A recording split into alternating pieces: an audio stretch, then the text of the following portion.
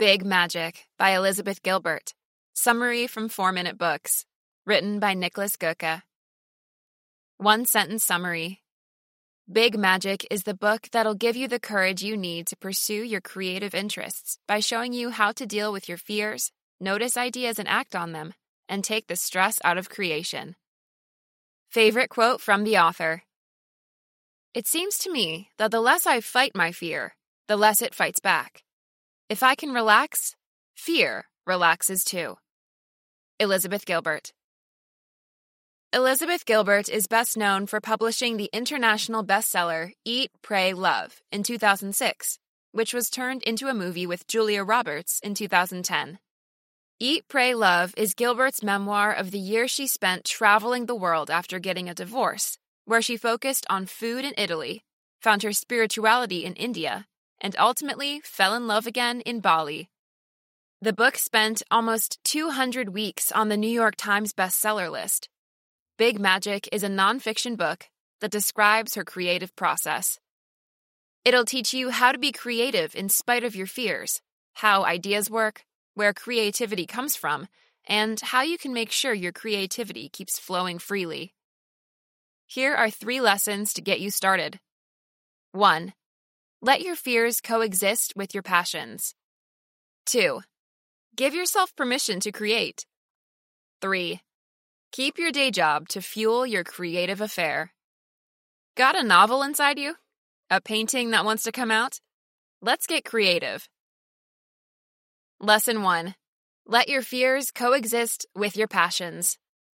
There's a lot of talk out there these days that you have to overcome your fears, as if somehow you could do something that would magically make them go away forever. That's not the case.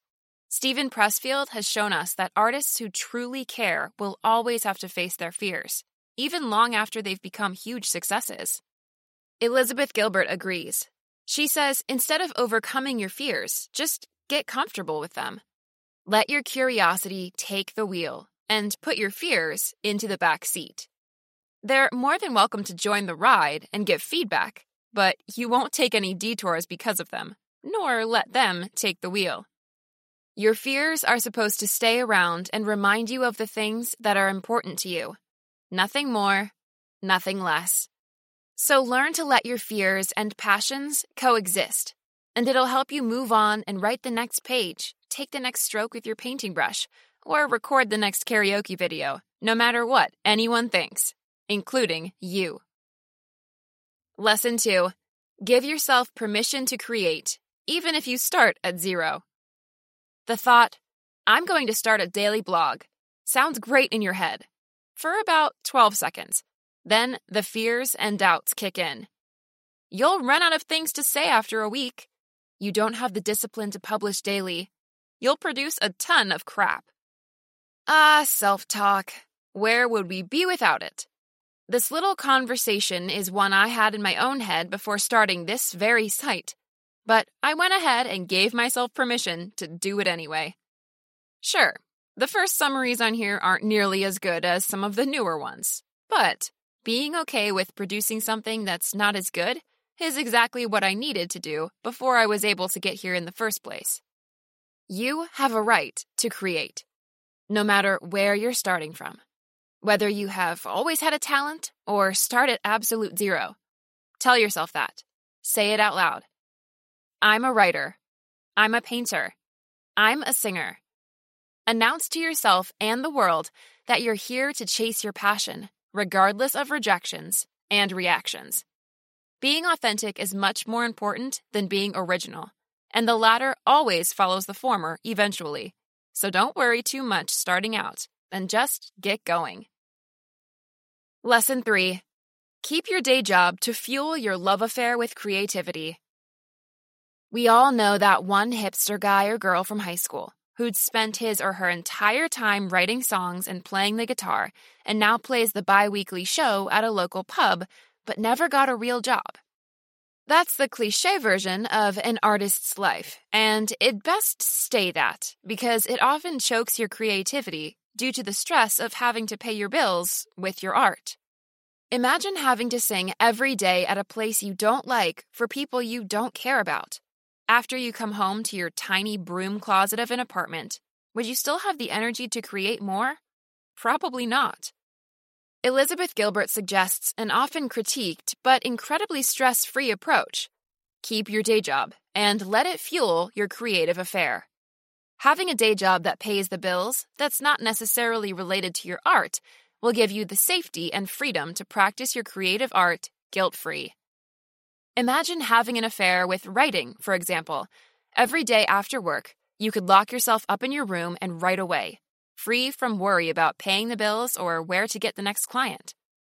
Nobody can guarantee you that you'll be successful, and forcing yourself to create something that'll make you famous and wealthy fast will suck all the fun out of creating.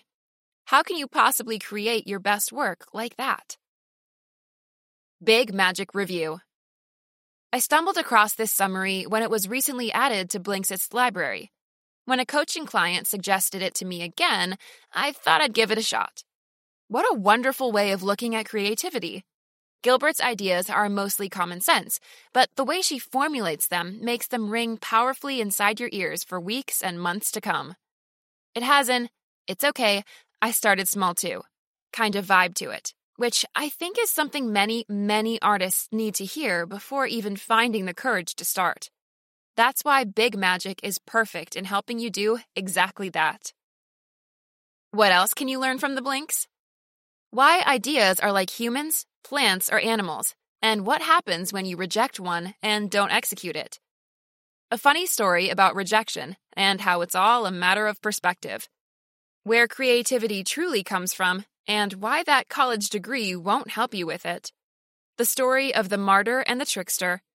What you should do the next time you hit a creative roadblock. Who would I recommend the Big Magic summary to?